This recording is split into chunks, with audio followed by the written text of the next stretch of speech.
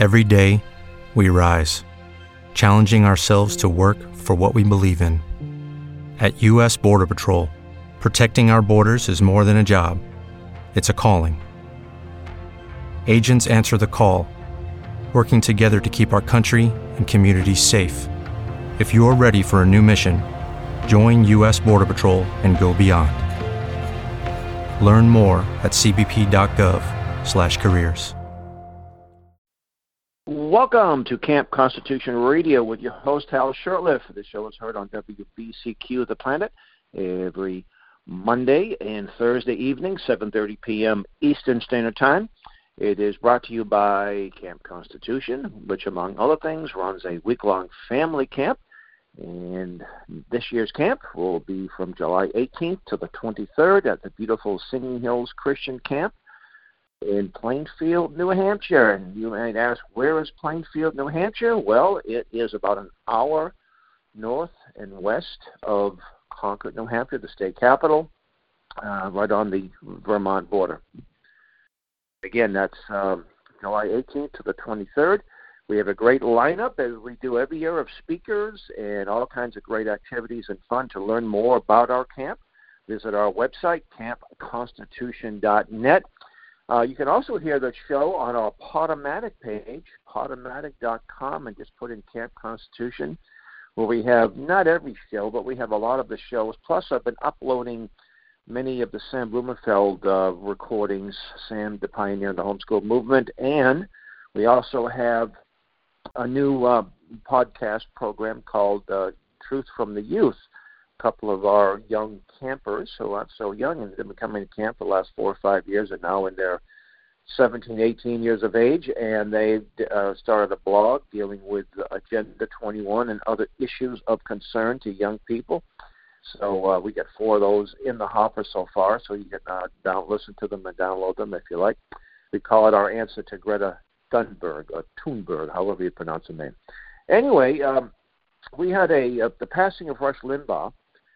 Rush died not too long ago. He had terminal cancer, and most of his listeners, of course, knew that he was battling with it for over a year. And he passed away, not unexpectedly, but it still comes as a shock. And he was actually, up until the last, week and a half maybe, he was still doing his show on and off on an irregular basis. And in the wake of his death, you saw the true nature of the far left, or the left. Glad that he died. He was a cancer who got cancer. Just filthy, ugly, vile things about Rush Limbaugh. Now, Larry King passed away, I think it was back in December. Larry King was a well-known talk show host. He had a TV show, Larry King Live. He was sort of well-known in his field. He was a man of the left, an atheist. But when he died, I don't remember seeing all the vitriol from the conservatives. Now, there may have been some. I'm sure there were some people who did make some nasty comments, but nothing like you didn't see any of the mainstream media people, the few conservatives. You didn't see Fox News dancing over his grave. Nothing like that. Or Newsmax, if they mentioned it, they probably condolences to his wife or whatever, his family members, his children. And Larry King, again, I didn't like the guy, but I did know a friend of mine, John McManus, that was a guest on a show back in the 80s, and he was fair to him. So I have to say that Larry, as much as I just liked what he stood for, I didn't dislike him as an individual, and it's sad that he passed. And the same thing with Rush Limbaugh. As a constitutionalist, I was not a big fan of Rush Limbaugh. I remember first hearing about him in the early 90s. I think he traveled. I think one time he was a PR director for the Kansas City Royals baseball team. And he got into the talk show market in California. And when he first broke in, from what people tell me, and actually a man by the name of Robert W. Lee, who was since deceased, he was a writer for the New American Magazine. We interviewed him in his early days, and he seemed very conservative and more in tune to I guess, what's the right word? He wasn't an establishment talk show host, establishment Republican. Like you got like Hannity and Mark Levin. There are certain topics that they will never discuss. They won't go near it. Talk about the Fed. They'll make reference to the deep state, but they really won't define it other than just give you examples of a couple of FBI agents and things of that nature. But they won't really go into the Council on Foreign Relations, the Trilateral Commission, and on and on. But Limbaugh became that way. He, in fact, I remember in the 90s during the NAFTA debate, he supported NAFTA. Pat Buchanan wanted to run some advertisements about NAFTA, opposing NAFTA. He wouldn't allow it. And I think Phyllis Schlafly's Eagle Forum wanted to run some ads as well. And I remember in the 90s, we were, of course, one of the projects, we were audit the Fed and end the Fed, Federal Reserve Bank. And Limbaugh would poo-poo and ridicule those who embraced the conspiratorial worldview, et cetera. And I remember he had some kind of little comical thing about if you were driving east from Boston and going at 50 miles an hour, how long would it take you to get to the Federal Reserve Bank, or how many trilaterals would it take? It was a joke or mocking those who have had a what they call a single causationalist perspective on history. A little mean-spirited, but that's talk radio, but then he gets a call from Alan Greenspan. Initially, there was a Mexican bailout. Now, this was during the Clinton administration, and he instinctively was against it because I think his instincts were really good. But then he gets a call from Alan Greenspan, and he lied about it at first, and then it came out that he did get a call, and he changed his position. Now, that being said, we're all human beings. We're sinners saved by grace. I don't have any ill will towards him. And again, I have to say that as a person who's done a lot of talk show as a guest on talk shows all over New England and the Midwest and other New Jersey, Pennsylvania, since 1990, I have to say that Rush Limbaugh was responsible for saving talk radio, the AM radio. A lot of stations have small markets, and you got to sell ads that just say in business. And they would pick up Limbaugh, and his show was I think on from 12 to 3 or 1 to 4, whatever it was. And there was a lot of local hosts that could do their shows either before Limbaugh or after him. And it really vitalized AM radio. AM radio was a really vibrant, 50s and 60s, 70s, when you actually had a lot of local talk show hosts, local personalities, even regional personalities, but they were very popular. And then, FM radio, people weren't listening to AM much anymore back in those days. In fact, we had a friend of mine, we were in a studio in Connecticut, in Deep River, Connecticut, I think was the town. Oh, Middletown, Connecticut. I don't remember the call signals. And the host was very sympathetic to us. And my friend comes on and he says, free at last, free at last. We can say anything we want on AM radio because nobody's listening. Of course, that wasn't the case. And again, I think it had to do a lot with Rush Limbaugh. I remember Rutland, Vermont, there was a radio station. Ed Anderson was the morning man. And he would call himself the poor man's Rush Limbaugh. And Limbaugh would come on pretty much, he would be on from 9 to noon or 8 to 12, and Limbaugh would come on after that. And then there'd be someone of like mind after Limbaugh. And again, these are stations all over the country that were able to stay in business because of the popularity of Rush Limbaugh. And again, to his credit, he did do a lot of good. Again, there was... I know he was a big Trump supporter. I initially thought he was an anti-Trumper, and then he turned his position around. But he ended up, I guess he was a Trump supporter from day one, and actually gave him some time back in the fall before the election, gave him a whole show where they sort of co-hosted.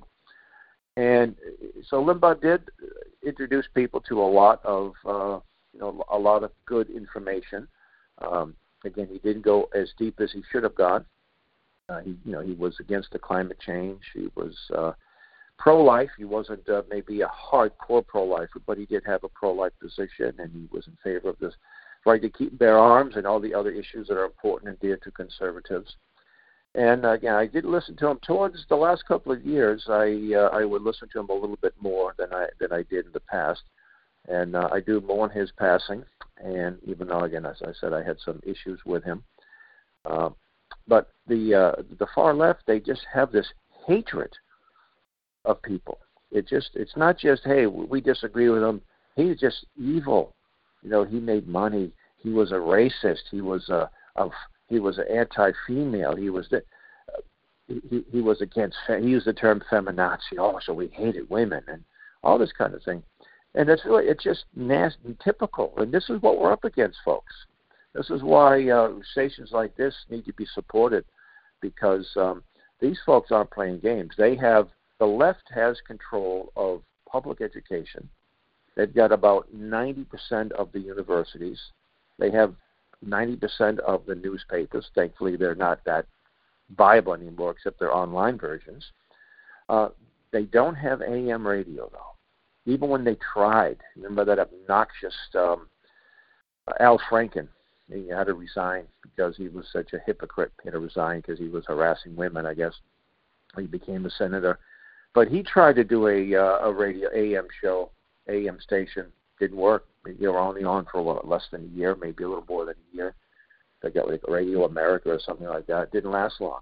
The only only radio that the left has is NPR, and that's because it's subsidized by the federal government. Also, conservatives read books, and most of the bestsellers are conservative books. So we still have that.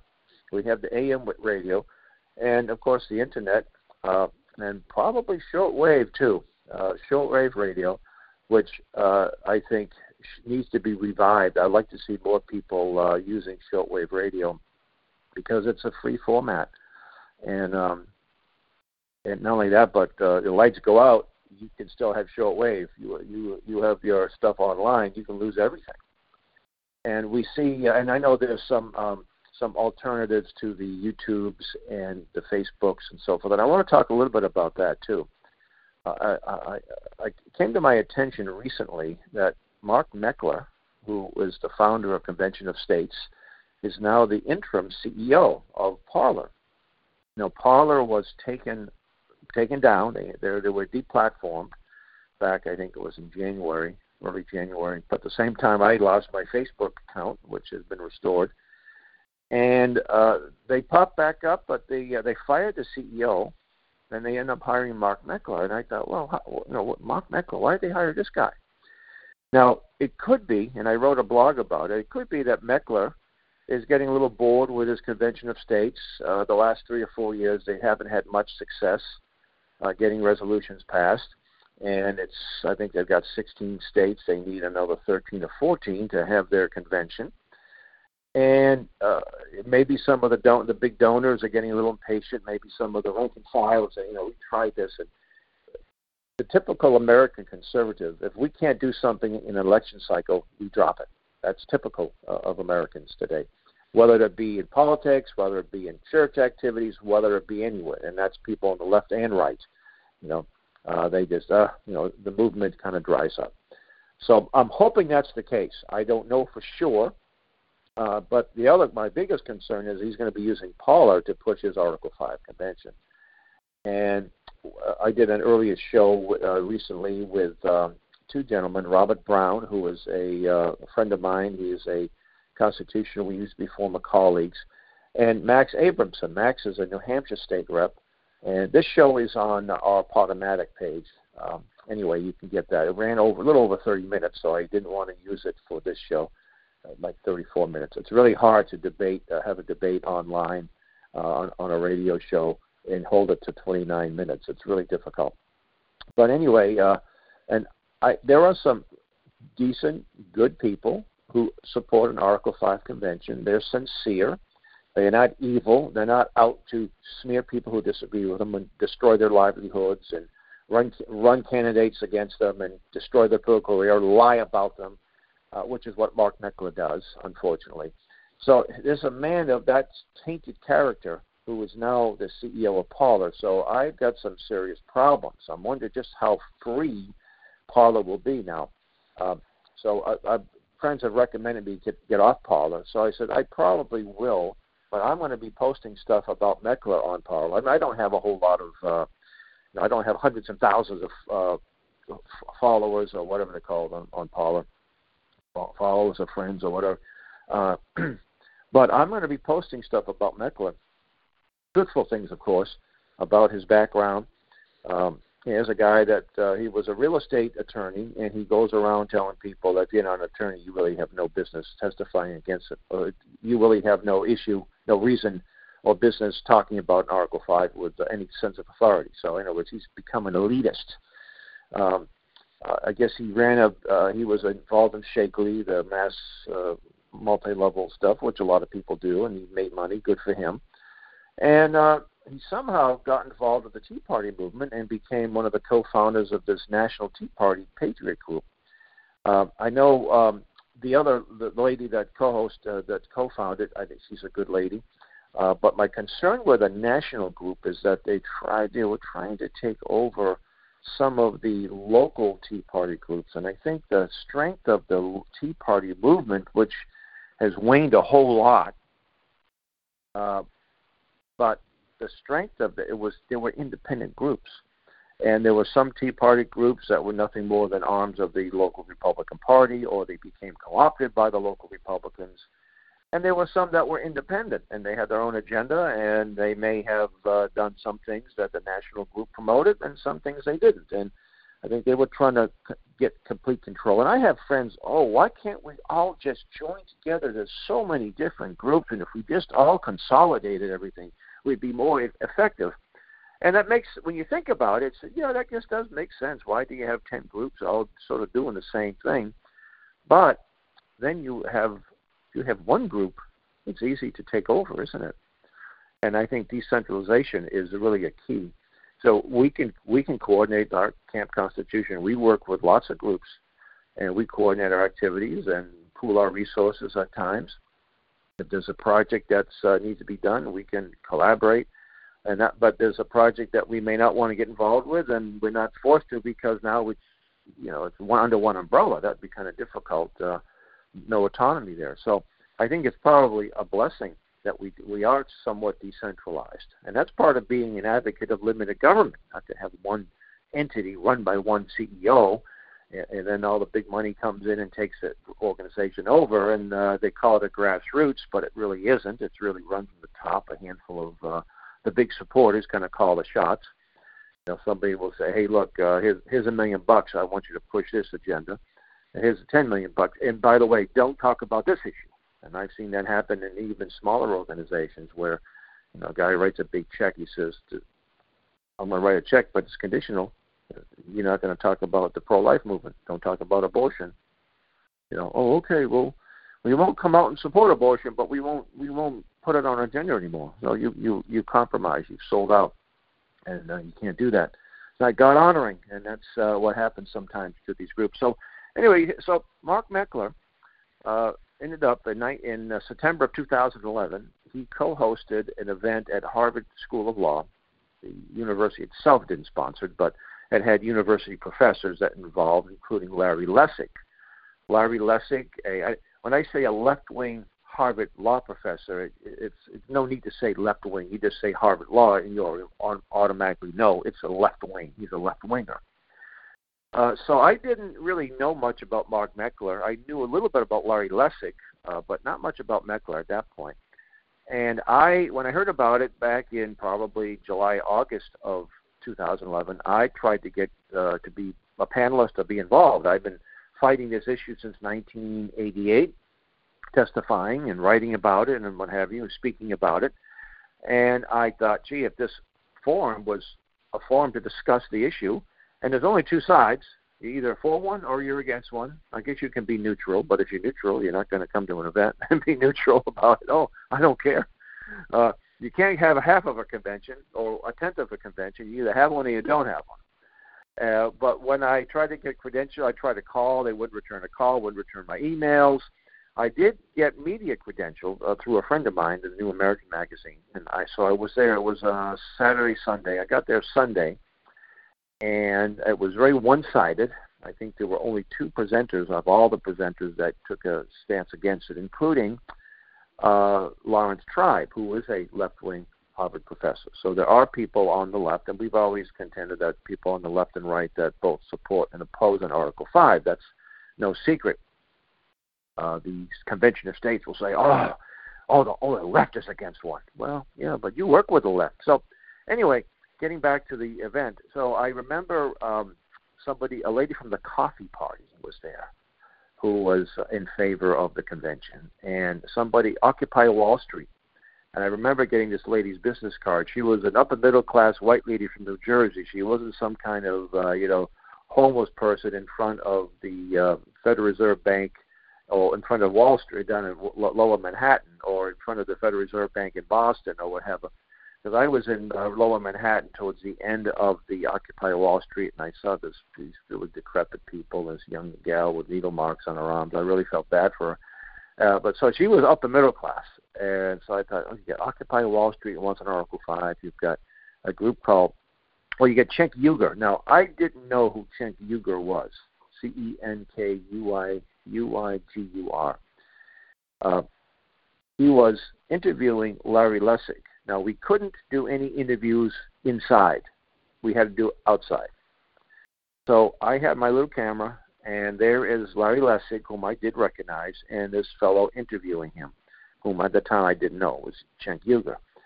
And they were talking about the Article 5, and the issue of a runaway convention came up. And they both said, the first one was a runaway. Ha, ha, ha. Let's hope for another runaway. And they were laughing about it. Like, yeah. In other words, you see, the concept of runaway is sort of a misnomer because an Article 5 convention cannot be limited to a particular issue. So if the convention was held for, let's say, a balanced budget amendment only, well, you can't do that. But that's what they're trying to sell it. We're only going to propose one amendment or maybe 2 amendments, and that's it. They say, no, you can propose anything you want. That's a runaway. That's a conspiracy theory. Well, that's not a runaway. It's by nature. As Robert Brown says, there's nowhere to run. There's nowhere to run because it's an open forum. You can propose any amendment. Doesn't mean they'll get through, but you can propose any amendment. So here they are, laughing about it. So in the wake of that, Mark Meckler founded a Convention of States, and they try to use the term, this is not a constitutional convention, it's a Convention of States. Well, it's not a Convention of States, it's a convention of delegates from the states that have no obligations to listen to anybody from the states that they're representing. So if I'm a delegate from New Hampshire, appointed, we don't know even how they're going to be chosen, the state legislators, they say, okay, we like Hal, he's a good guy, he'll do the right thing. Thank you guys. I get down to where the convention will be held. They have no power over me. I can do whatever I please. And I'm a lame duck. I'm just a delegate to this convention, and once it's over, I'm out of business. I'm no longer a delegate. So what are they going to do, fire me? I'm already, it's only a small-time appointment. So Meckler founded Convention of States, and Cenk Uygur founded this group called Wolfpack. And the first person, I think, or second person he hired was an odious person by the name of, when I say odious, Cenk Uygur is odious. He's a far leftist. He was gloating. I remember watching his show. I hate watching his YouTube show and giving him a view, but he was talking about when they had the hurricane down in Louisiana. He was glad that the refineries were having difficulty, and that to me is an evil person.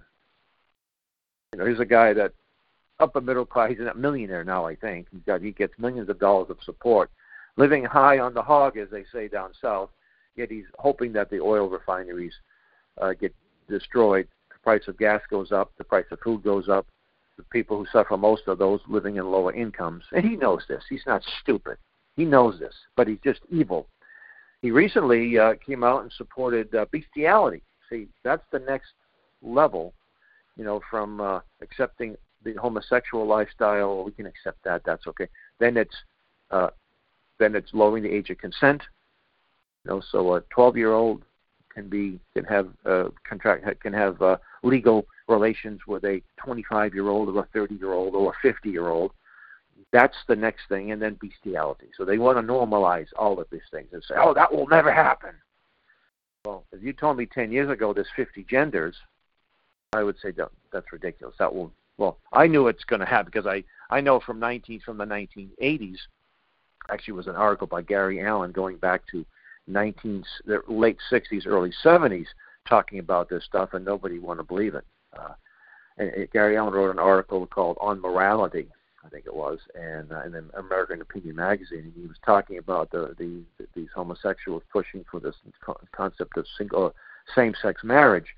When you read that, you just say, "This is nonsense. Nobody, left, right, center, would ever buy into this." And of course, now, if you don't buy into 50 genders, you're an evil person. That's how far we've come in such a short time. So this is the person that Meckler works with, Uyghur, although they'll deny it. But I've seen evidence. I saw it firsthand how they work together in New Hampshire, thankfully unsuccessfully so far. And on top of that, if you go to a website called Living Room Conversations, you will find the woman who heads it. Her name is Joanne Blades. And Joanne also runs, she's a busy lady, she also runs MoveOn.org, which is a Soros-funded entity. Now, I don't know if he funds Living Room Conversations. He may, Soros, I can't say for sure. But it's a left-wing group that promotes this Delphi technique. And anyone who understands the Delphi it's just so apparent. And if you go to their About Us, and then it says leaders or not the staff, there's a drop down for champions. So these are people that are big supporters of Living Room Conversations. And wouldn't you know, old Mark Meckler and Van Jones are just two of the so-called champions. There's about a dozen or so of people that are raving about this wonderful organization. And then you see Mark Meckler with a picture of Joanne Blades all huggy and hobnobbing together. And he's quite comfortable in left-wing circles. He also spoke at the Aspen Institute, another leftist organization. So I'm thinking, he's hobnobbing with all these leftists, and then he's going around when he's testifying in front of conservatives or giving presentations in front of conservatives. He'll denounce opponents as leftist or traitors or baby killer, all kinds of vile stuff. But then he testifies in front of leftists. Oh, the opponents of an Article 5, they're racists, they're anti-Semites. So to me, that's a dishonest and wicked person who does these kinds of things. You know, I can respect somebody who wants an Article 5. We can disagree, we can debate, but someone like him, he'll testify. He'll spend more time ripping individuals and organizations who oppose it instead of dealing with the issue. And they deceive these state legislators. They get them convinced that Mark Meckler will hold this event all by himself. The only delegates will be to people that he chooses, and they're only going to propose several amendments, and everything's going to be hunky-dory and nothing to worry about because it takes 3/4 of the states to approve anyway. Well, if you're so sure, if you're telling us that no bad amendments will be passed, and your amendments will be okay. Oh, it takes 3/4. That's really hard to get 3/4. Why are you working so hard to get an Article 5 convention? You're working awfully hard to get this thing, and you're telling us that, but don't worry, I have nothing to worry about. I mean, you still need 3/4 of the states.